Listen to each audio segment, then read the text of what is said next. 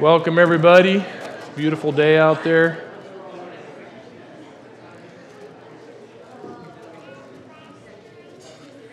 So I don't know about you guys, but I have definitely enjoyed this past week of cooler temperatures. Man, what a nice relief and a break. And so, but for those of you that like the heat, don't worry. Summer is back today, tomorrow, and this week. So.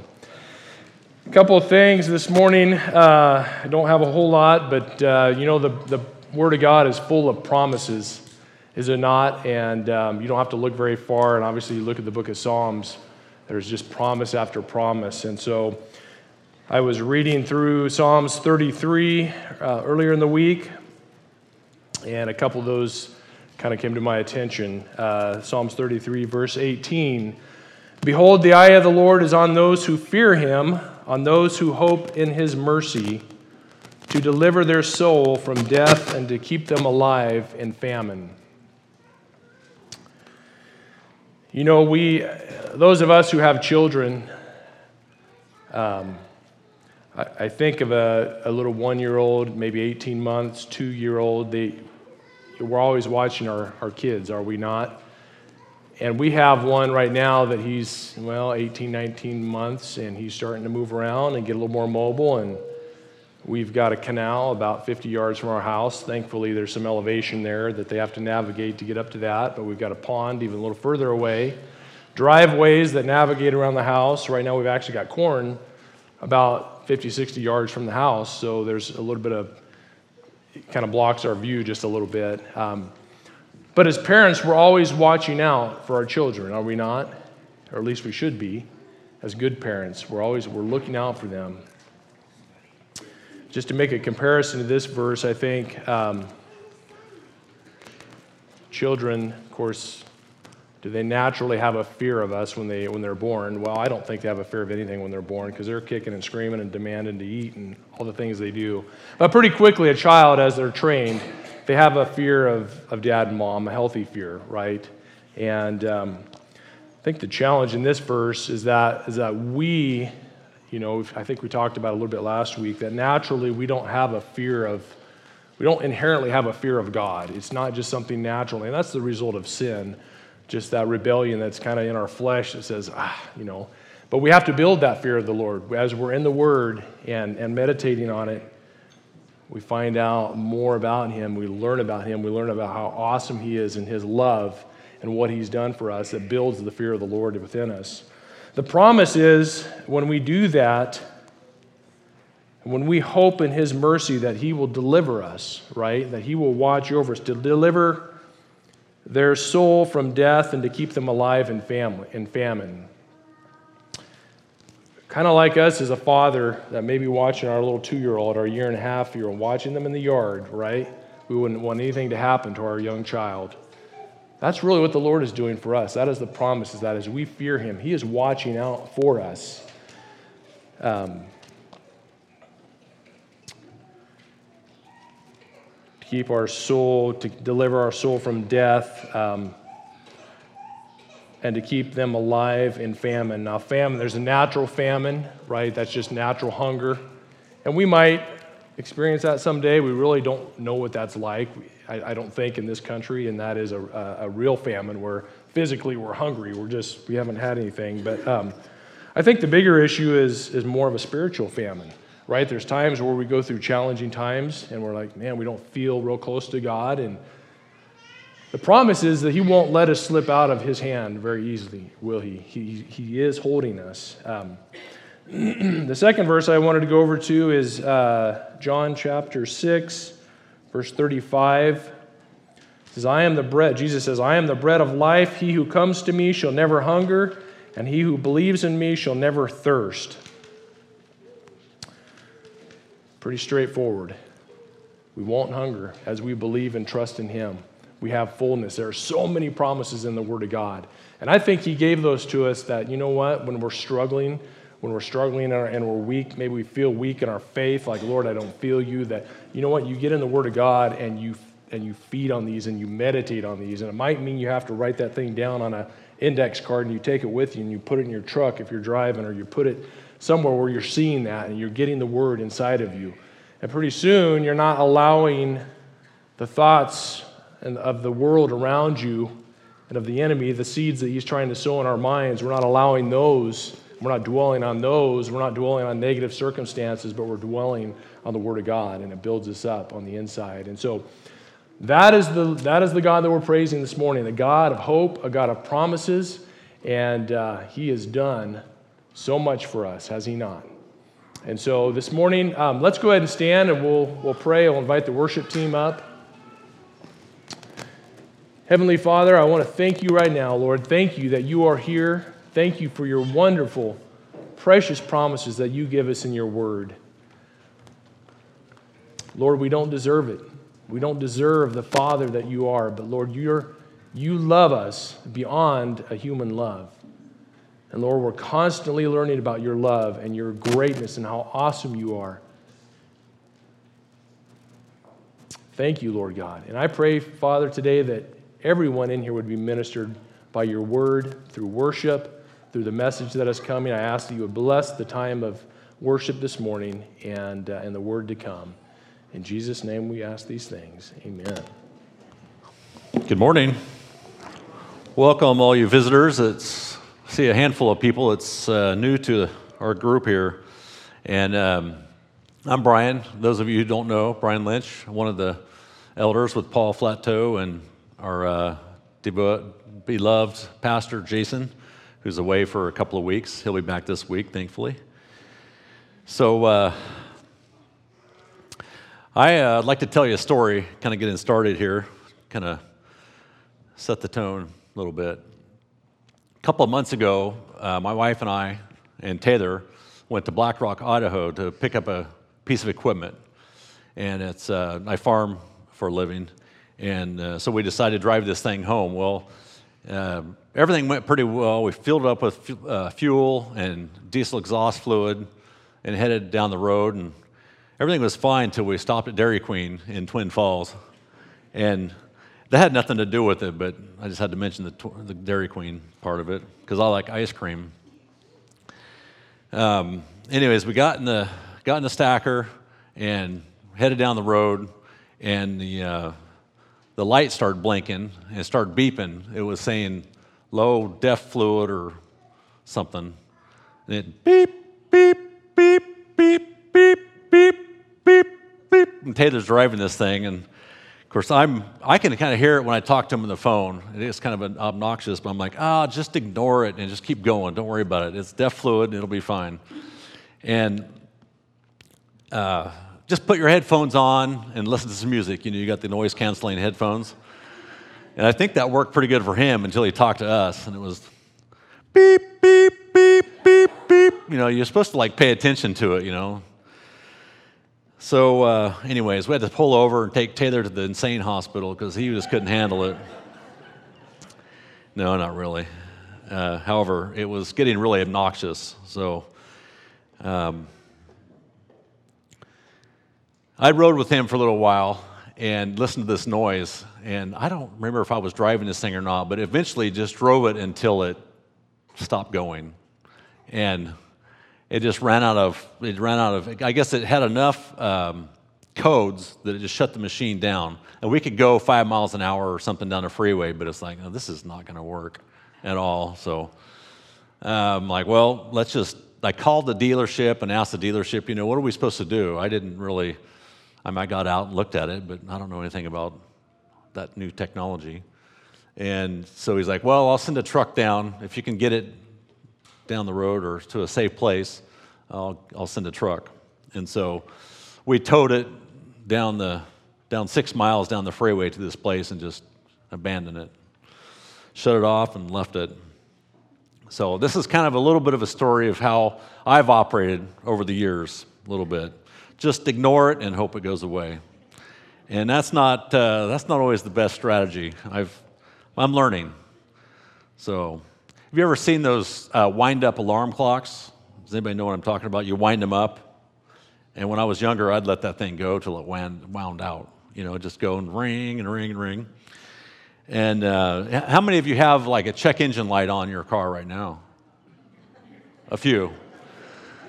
So, and it's there for a reason. You really should get it checked out. Oh, it'll be fine. How about a low tire indicator? Anybody have a low tire indicator light on? Good, gravy. You guys are a lot like me.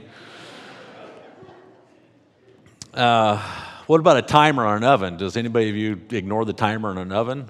It goes off? Not too many. You probably know the bad comes of that. And I have the belt minder shut off on my truck because it just drives me nuts to hear it ding. Well, I wear my seatbelt most of the time, but sometimes I'm driving out on the farm and it'll ding if you don't plug it in. So, fact is, we all need reminding. We all need warnings over and over and over again. And maybe it's just me because I like to forget things, but it could be a good trait when it comes to offenses. If somebody does me wrong, I kind of let it go. But it's not always good because it don't always work out that way for the rest of them in my family. But I've known someone that has disregarded a check engine light and they just kept driving, or it was overheating. It was overheating. I think he did it twice. Overheating. It wasn't me, but I know who it was. And kept driving, and it got so hot it basically cracked the block. It caused trouble. So, and there's consequences if we ignore the warning, if we ignore those things that are there for a reason. And it's like, I don't know what was going through his mind. Is the temperature gauge wrong, or is the sending unit? There's a lot of things. It's just the thing's not right or whatever, and just keep going. But so most of the time I can ignore those things, but it's not a good way to go. I guess that's what I'm trying to say. And maybe you shouldn't be as much like me. And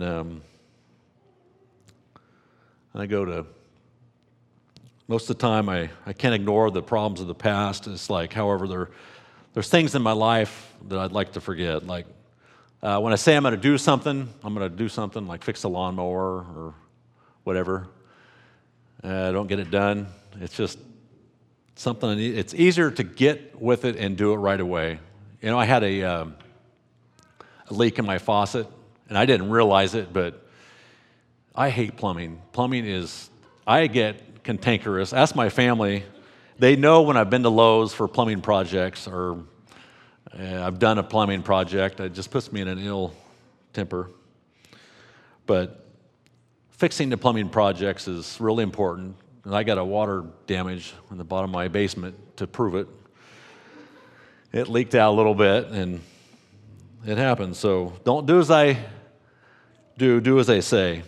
I failed quite a few times at my challenges in life, but because I don't deal with them right away.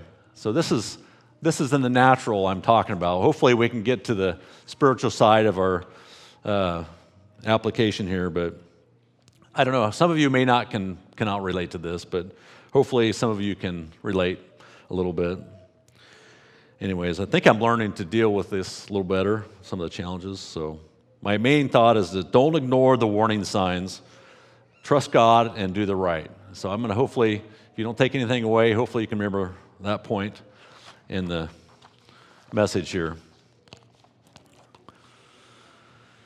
There's some examples in the natural that happen when we ignore the warning light that needs my attention. We need warning lights in our life, like the yellow light on the road. Just to go from red to green, we need those warnings to say, hey, it's going to turn red, so you need to be slowing down. And the signs that have the curve in the road that say 25 miles an hour, if you're going 75 and you got that curve and you don't see it, it's a problem. So I think I'm a pretty good driver, so I can talk about that. It doesn't hit home too bad. However, I did back into a big bale the other day. My wife wanted me to say that. And ding my door a little bit. But some of you may not be good drivers, but you're good at remembering dates or special events or special occasions.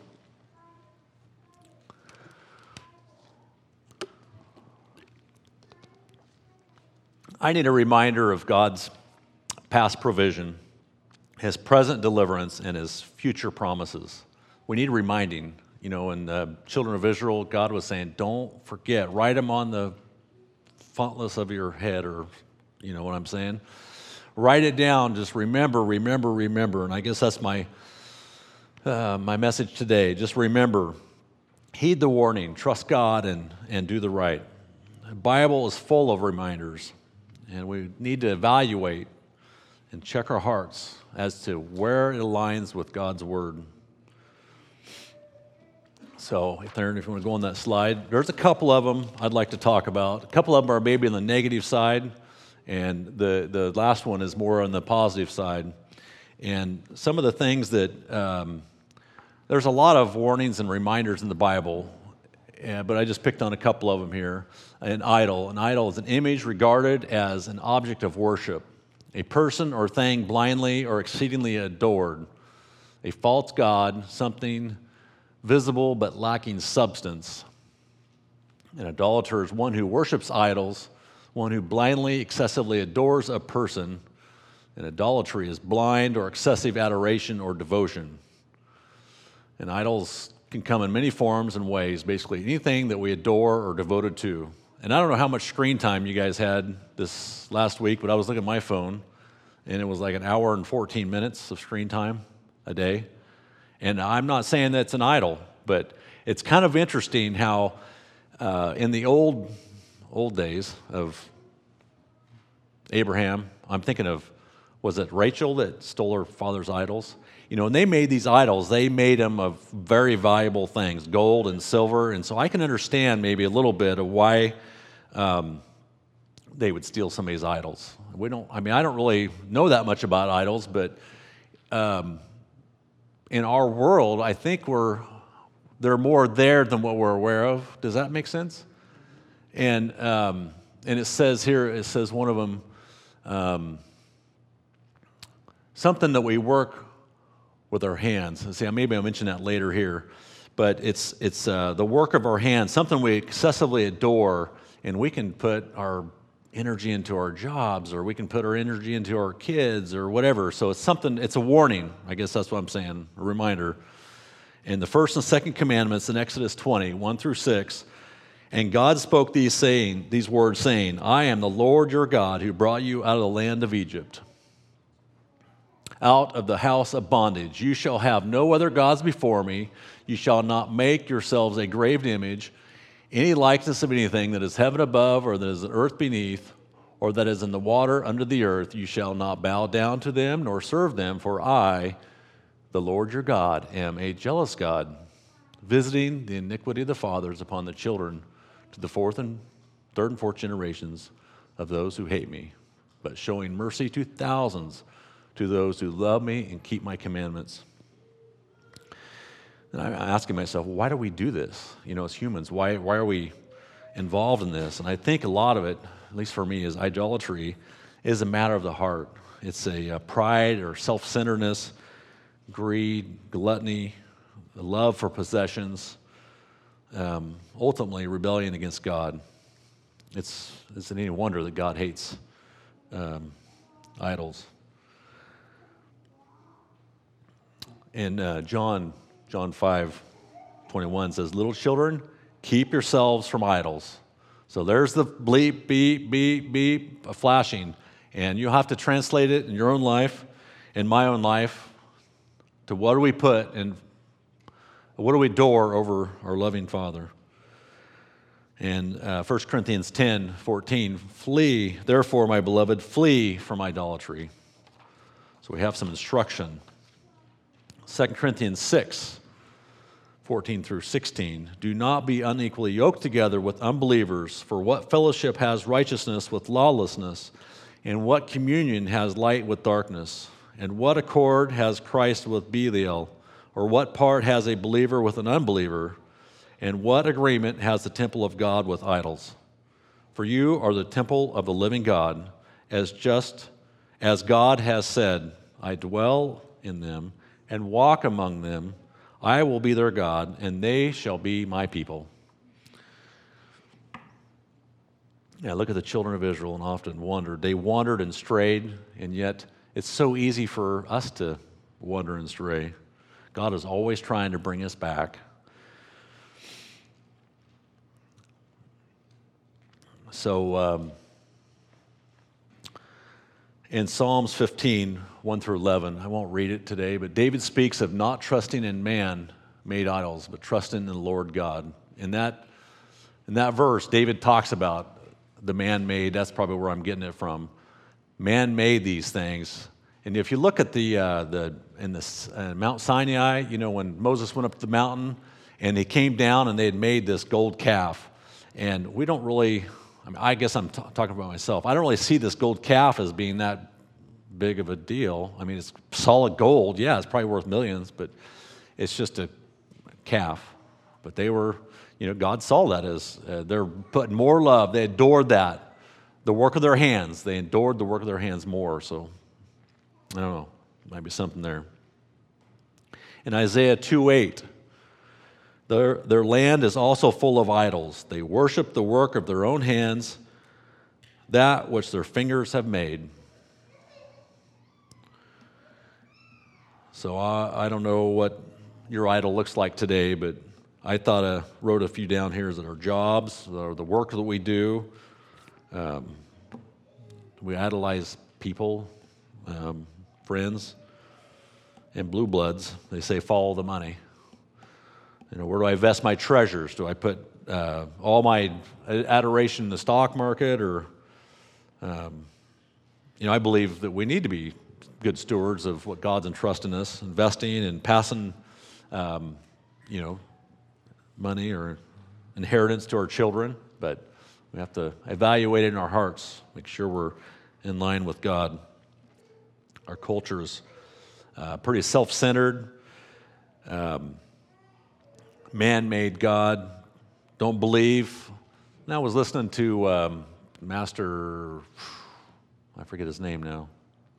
Well, anyways, he does street preaching, and it's amazing the amount of people that do not believe there's a God, or they're denying there's a God. It's they don't believe God is creator. They worship the fish. There's a council culture. All this stuff is going on today. Racial inequality, anti-life, population control, calling good what's bad and bad what's evil. And I don't know, how do we avoid these idols in our lives? I just wrote down here, acknowledge that all things come from God, and there's no other God like him. And he's created all these things. It's the whole universe, the earth. Look at the creation. It's wonderful. It's organized. It's put together. Seek him first in everything we do. So that takes us back to the second topic here of hypocrisy. And this is another warning, reminder. Hypocrisy is the practice of expressing feelings or beliefs. It's supposed to be virtues, or virtues one does not hold on or possess. Insincerity or acting under feigned part, deceit, hypocrisy, piety just for the sake of appearance is futile for even hidden motives. The word is derived from the Greek term actor, literally for even hidden motives. Literally, one who wears a mask. In other words, someone who pretends to be what he's not. In Matthew 23, 1 through 3, then Jesus spoke to the multitudes and to his disciples, saying, the scribes and the Pharisees sit at Moses' seat. Therefore, whatever they tell you to observe, that observe and do, but do not do according to their works, for they say and do not do. And Luke 12:1 says, beware of the leaven of the Pharisees, which is hypocrisy. The scribes and the Pharisees, they thought they were the best of the best, but their heart was far from Jesus. And they claimed Abraham to be our father. We have Abraham. And I was thinking about doing a skit, an object skit, and have somebody claim to be the son of Pastor Dwight or somebody like that. But, but that's what they were claiming. They were claiming, hey, we are heirs to Abraham. And Abraham wouldn't even know you. Jesus argued about that quite a bit. And if you knew Abraham, if you knew Jesus, you would know who I am, is what Jesus was saying. So who's a hypocrite? And I know for me, it's a whole lot easier when I'm raising kids. It's a whole lot easier to say something than to follow through with it or to live it out. And I know a lot of you guys do a great job of living it out, but there's nothing worse than saying, I believe this way, and yet we live another way. And that's the warning. That's the reminders to try to stay square, stay true. I go through routines. I have a schedule, somewhat of a schedule. I do good things or do good works and then not give time to meditate on where my heart lies with the Lord. So I may do things out of mechanization or standardize, and really, I need to really think about the devotion that I'm doing it for, the reason I'm doing it for. I often find my heart needs adjusting. Just want to remind all of us to turn our hearts to the Lord, tune in with Jesus, heed the warning, trust God, and do the right. Abraham was called the friend of God because he trusted God with his heart. In Matthew 7, got some more. Why do you look at the speck in your brother's eye, but do not consider the plank that is in your own eye? How can you say to your brother, let me remove the speck from your eye, and look, a plank is in your own eye? Hypocrite, first remove the plank from your own eye, and then you will see clearly to remove the speck that is in your brother's eye. Why do we become hypocritical? I wonder if it's a lack of desire or motivation. Lack of desire to live consistent. And I know there's a lot of people say, oh, there's too many hypocrites in the church. Well, come on over and join us or be part of us.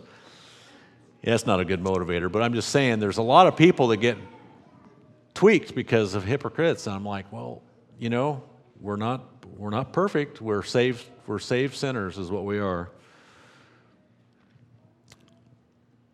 I'm not excluded from that, and I guess I'm challenging each one of you to think about it, and God will guide us and direct us, put our hearts toward Him. Simply ask God to be the center of our hearts,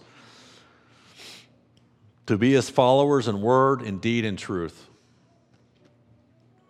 As children, we are called to strive for holiness. 1 Peter 1:6. We are to hate what is evil and cling to what is good. We should never imply an acceptance of sin, especially in our lives. All we should do, we should all be consistent with what we believe and who we are in Christ. Play acting is meant for the stage, not for real life. Through our living faith in the Lord Jesus, we continually overcome sin's power until we are finally delivered. In 1 John 5, 4 through 5, it says, for whatsoever is born of God overcomes the world. And this is a victory that has overcome the world, our faith. He who has overcome the world, but he who believes that Jesus is the Son of God, that's who overcomes the world. Heed the warning, trust in God, and do the right. All right, we're on the last one. It's not a warning, it's more of a reminder of God's faithfulness. To be faithful is to be reliable, steadfast, unwavering. Scripture speaks often of God's faithfulness. Over and over we learn that God says He will do something. He does it, even when it seems impossible. When He says something will happen, it happens. This is true for the past, the present, and the future. When a person walks consistently with God in humble service to Him, he or she can be called faithful. It's that simple. And I have some verses, some chapters that we can go through. 2 Peter 1, 5 through 7. We are urged to grow to spiritual maturity in these areas of faith to virtue, knowledge, to knowledge, self-control, to self-control, perseverance, godliness, to godliness, brotherly kindness, and to brotherly kindness, love. In Hebrews 2, 1 through 3, therefore we must give the more earnest heed to the things which we have heard, lest we drift away. For the word spoken through angels proved steadfast, and every transgression and disobedience received a just reward. how shall we escape if we neglect so great a salvation, which at the first began to be spoken by the Lord and was confirmed to us by those who heard him? I think of a story in Exodus of Joseph, who was a faithful, mistreated young man, was sent down to, his brothers were very jealous of him, was sent down to slavery in Egypt.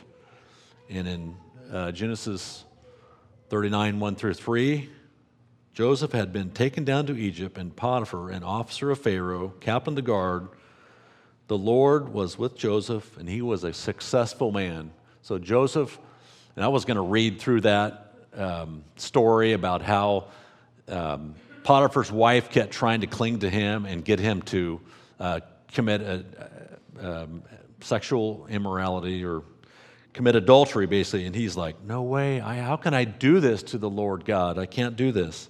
How can I do this great wickedness and sin against God?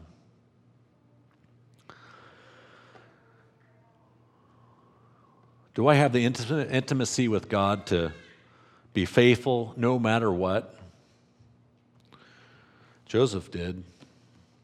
Joseph's faithfulness to God extended to the Egyptians as well as his family. So Joseph was blessed. He was successful and he was blessed. And because of that, the Egyptians they were very prosperous. And his family got to come down into Egypt and eat of all this grain. We really don't know how many people are affected by our decisions that we make. Heed the warning, trust God, and do the right. In 1 John 2, 15, do not love the world or the things of the world. If anyone loves the world, the love of the Father is not in him. For all that is in the world, the lust of the flesh, the lust of the eyes, and the pride of life, is not of the Father, but is of the world. And the world passeth away, and the lust thereof, but he that doeth the will of God abides forever. So the world is influencing people away from God in our culture. I know Zach mentioned that some last week. And then we are to point people to God's direction. Why should we be faithful? What's the motivation? A fool said in his heart, there is no God. In Proverbs 5, 1 through 3, my son, pay attention to my wisdom. Lend your ear to my understanding, that you may preserve discretion, that your lips may keep knowledge, for the lips of an immoral woman drip honey, and her mouth is smoother than oil. Now may the God of peace sanctify himself. May the God of peace himself sanctify you completely, and may your whole spirit, soul, and body be preserved blameless at the coming of our Lord Jesus Christ. He who calls you is faithful, who also will do it. And how do we become faithful? It's one day at a time. We don't have to worry about tomorrow. We can't deal with anything about yesterday. We only have today to be faithful. We get to trust God by knowing his character. And 3 ways we get to know him is study his word, reviewing his work in our own lives, and learning to follow his voice, listening to the Holy Spirit lead us, that still small voice. Let's ask God what areas I need to be more faithful. Is it to our spouse? Is it to our relative, son, daughter, mother, brother, sister, coworker, boss, employee? I can be more faithful. I know that. How about you? Heed the warning, trust God, and do the right. That's the message today. So in 2 Peter 3:9, it says, the Lord is not slack concerning his promise, as some count slackness, but is longsuffering toward us, not willing that any should perish, but that all should come to repentance. In 2 Peter 1:5 through 7, but also this very reason, giving all diligence, add to your faith virtue, to virtue knowledge, to knowledge self-control, to self-control perseverance, to perseverance godliness, to godliness brotherly kindness, and brotherly kindness love. Jesus said, I am the way, the truth, and the life. No man comes to the Father except through me. Heed the warning. Let's align our hearts with the Word of God. Let's pray. Heavenly Father, I just want to thank you for your faithfulness, for loving us, and I pray that I can maybe be an example of what not to do. Lord, help me to step out of the way and honor you and worship you. Father, may all of us be challenged to listen to the warning that you give us, to the still small voice of direction. Holy Spirit, guide us today as we go. Help us to worship you and honor you and be faithful. In Jesus' name, I pray. Amen. We have a song here I'd like you to listen to, then we'll dismiss.